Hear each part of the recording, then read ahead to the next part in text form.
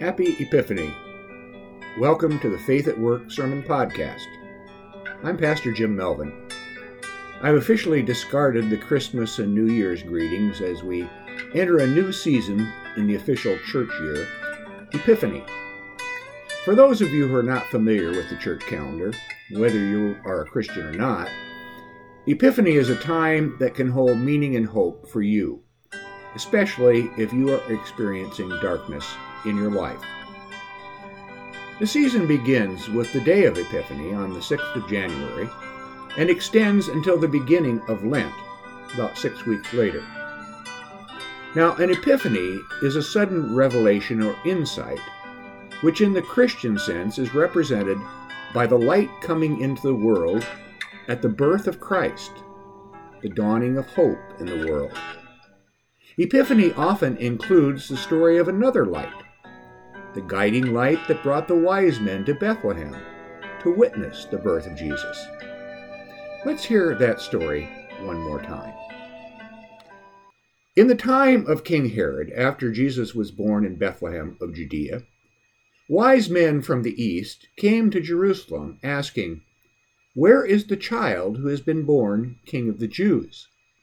For we observed his star at its rising and have come to pay him homage." When King Herod heard this, he was frightened, and all of Jerusalem with him, and calling together all the chief priests and scribes of the people, he inquired of them where the Messiah was to be born. They told him, "In Bethlehem of Judea, for so it has been written by the prophet, 'And you, Bethlehem, in the land of Judah, are by no means the least among the rulers of Judah. For from you shall come a ruler, who is the shepherd of my people Israel.'" Then Herod secretly called for the wise men and learned from them the exact time when the star had appeared. Then he sent them to Bethlehem, saying, "Go and search diligently for the child, and when you have found him, bring me word, so that I may also go and pay him homage." When they had heard the king, they set out. And there, ahead of them, went the star that they had seen at its rising, until it stopped over the place where the child was. When they saw that the star had stopped, they were overwhelmed with joy. On entering the house, they saw the child with Mary, his mother, and they knelt down and paid him homage. Then, opening their treasure chests, they offered him gifts of gold and frankincense and myrrh. And having been warned in a dream not to return to Herod, they left for their own country by another road. The end of the story. There are really two lights in this story. The first, as I already mentioned, is the star that led the wise men who probably practiced astrology. That's why we often have stars on the top of our Christmas trees and displayed over our manger scenes. The other light, the true light, is the light of Jesus Christ that has come into the world. Now that light is talked about in another Christmas reading from the Gospel of John. So let's hear that one more time too. "In the beginning was the Word, and the Word was with God, and the Word was God. He was in the beginning with God. All things came into being through him, and without him not one thing came into being. What came into being in him was life, and the life was the light of all people. The light shines in the darkness, and the darkness did not overcome it. There was a man sent from God whose name was John. He came as a witness to testify to the light, so that all might believe through him. He himself was not the light, but he came to testify to the light. The true light, which enlightens everyone, is coming into the world." Well, so is that the end of the story of light for another year? It would seem so. Families are putting away their manger scenes and closing the books on the Christmas story for another year. It's our family's tradition to strip the decorations from our tree and take down the outdoor lights on January 7th, unless they're covered by ice and snow, in which case they'll have to wait until the first winter thaw. or maybe spring. Many of us in the northern climes have a few months of cold gray weather lying ahead of us. But in answer to my own question, no, this is not the end of the story of light coming into the world. Quite the contrary. The Epiphany season reminds us that light is continually coming into the world. That continues during Lent, the following season. Matter of fact, the word Lent comes from the Old English word lengthen, which means lengthen. During Lent, the days are in fact lengthening. They already are. Light is literally and figuratively coming into the world during this time of year. The days are getting longer. We look forward to life getting brighter. Like many of you, I personally dealt with a lot of darkness during the past month. We've had 2 family friends die, while others have suffered strokes and heart attacks, and several more are seriously ill from COVID, including a couple of young children. Although we expected more normal holiday celebrations this year, many of us have been forced to alter or cancel family plans because of positive COVID tests. Where did the light go? The star of the wise men has ducked beneath a cloud. The light of Christ seems to have dimmed. Or has it? I think we often misunderstand the pronouncement of light coming into the world.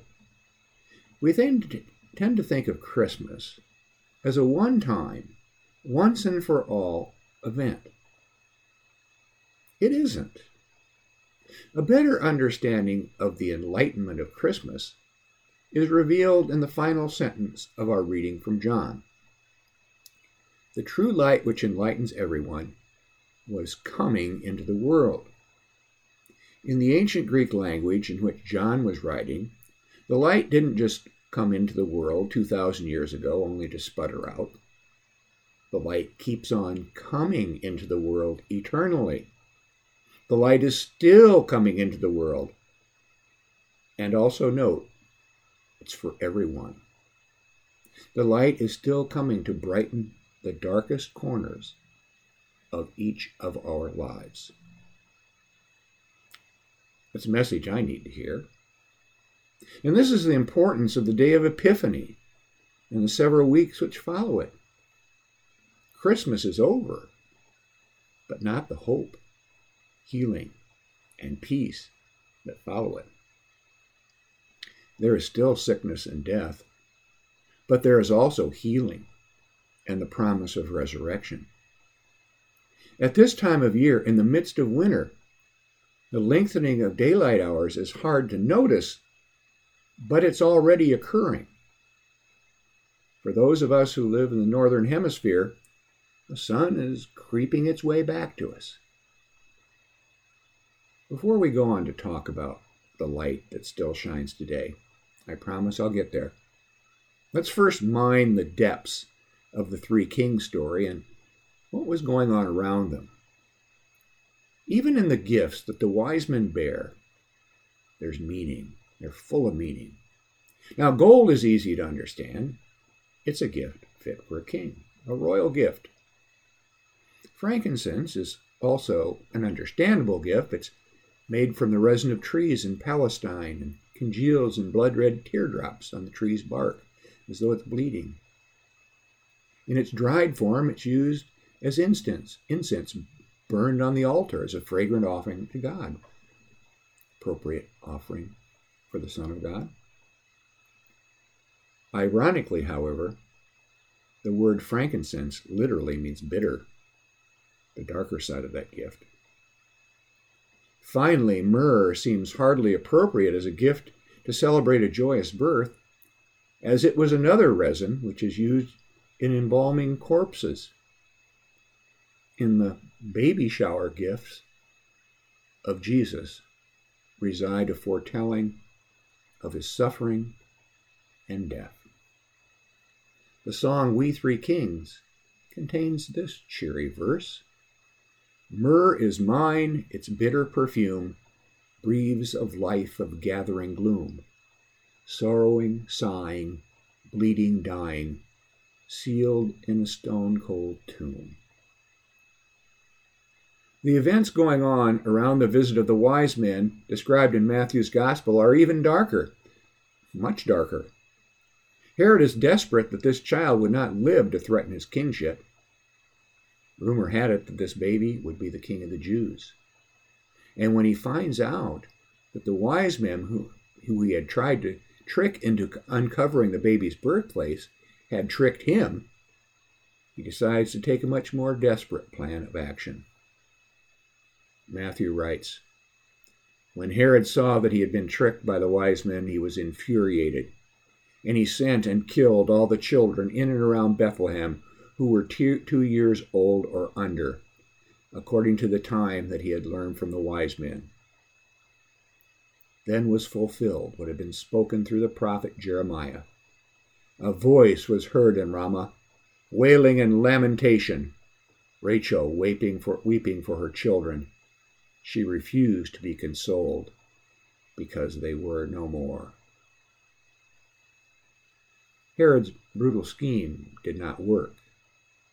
Matthew says that Mary and Joseph, warned by an angel ahead of time, escaped to Egypt, and they remained there until they heard word of Herod's death before returning to their home.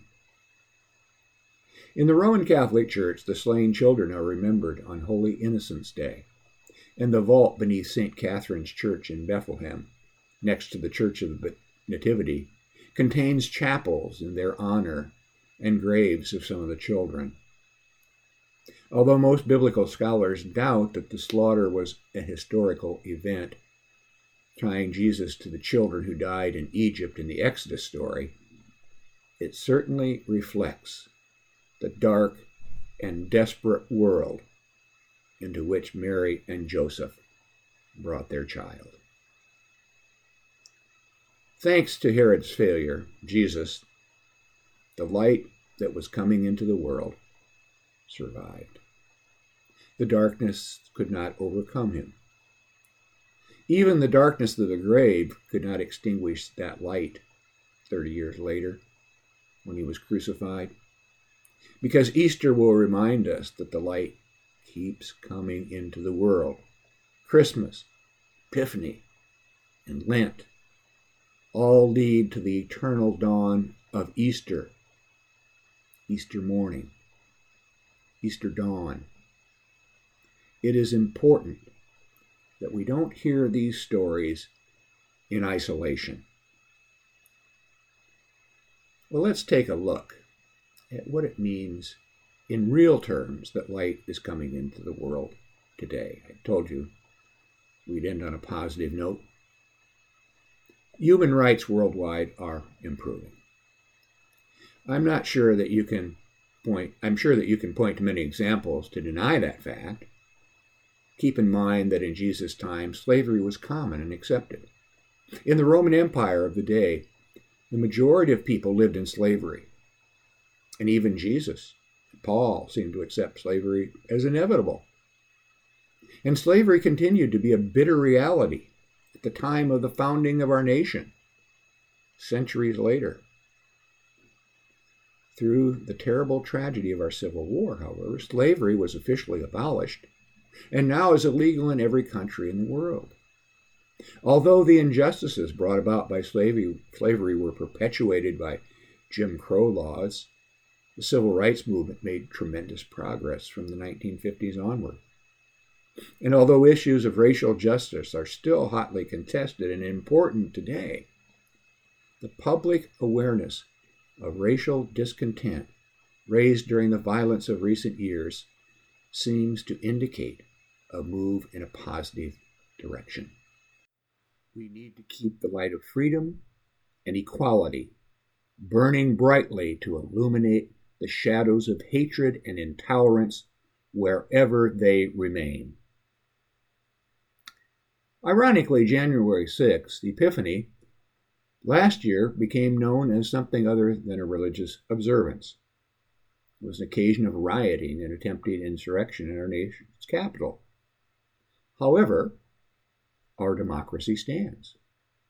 Freedom reigns triumphant. The grand majority of Americans, in the light bright of day, are motivated by love, not hatred, and want unity, not division. We have hope, not despite the fact that democracy survived a serious test, but because it survived and survives. America is still a light on a hill, a torch burning on an upstretched hand in a harbor as a beacon welcoming those who approach our shores. It is to us, the people of this democracy, to keep our individual lights burning, to assure that tyrants and hate mongers, in whatever form, do not put it out. While in the midst of a worldwide medical disaster, we have witnessed a medical miracle. Over 9 billion doses of vaccine have been administered worldwide.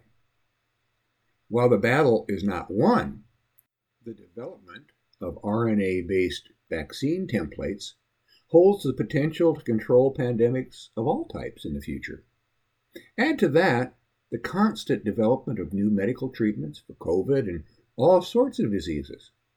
Advances have been made in malarial vaccines that show promise in fighting the world's deadliest killer. Could save millions of lives, especially among children in the developing world. We're fighting the battle against cancer and grudgingly winning ground. We are getting healthier and living longer. The isolation caused by the COVID pandemic also accelerated our reliance on social media, such as Facebook, Twitter, Instagram, Snapchat, to name a few. Now, the problems and abuses of these media are greatly outweighed by opportunities to keep connected with the important people in our lives. I've connected with family I haven't spoken with for years. The existence of the dark web presents serious challenges in protecting law-abiding users, but it will only be as dark as we allow it to be. It is up to us as individual users to illuminate the online world and to model its use its positive uses. We may learn to connect with others in ways that we haven't even imagined yet. You can fill in your own sources of light that will keep you going in the coming year, but the most important one that outshines them all is the one we started with. The light of Christ coming into the world. His light comforts us in our times of grief with a message of eternal life for those we've lost. It's the light of love that casts out hatred. His is a healing light for our bodies and our souls. He is the light which is still coming into the world.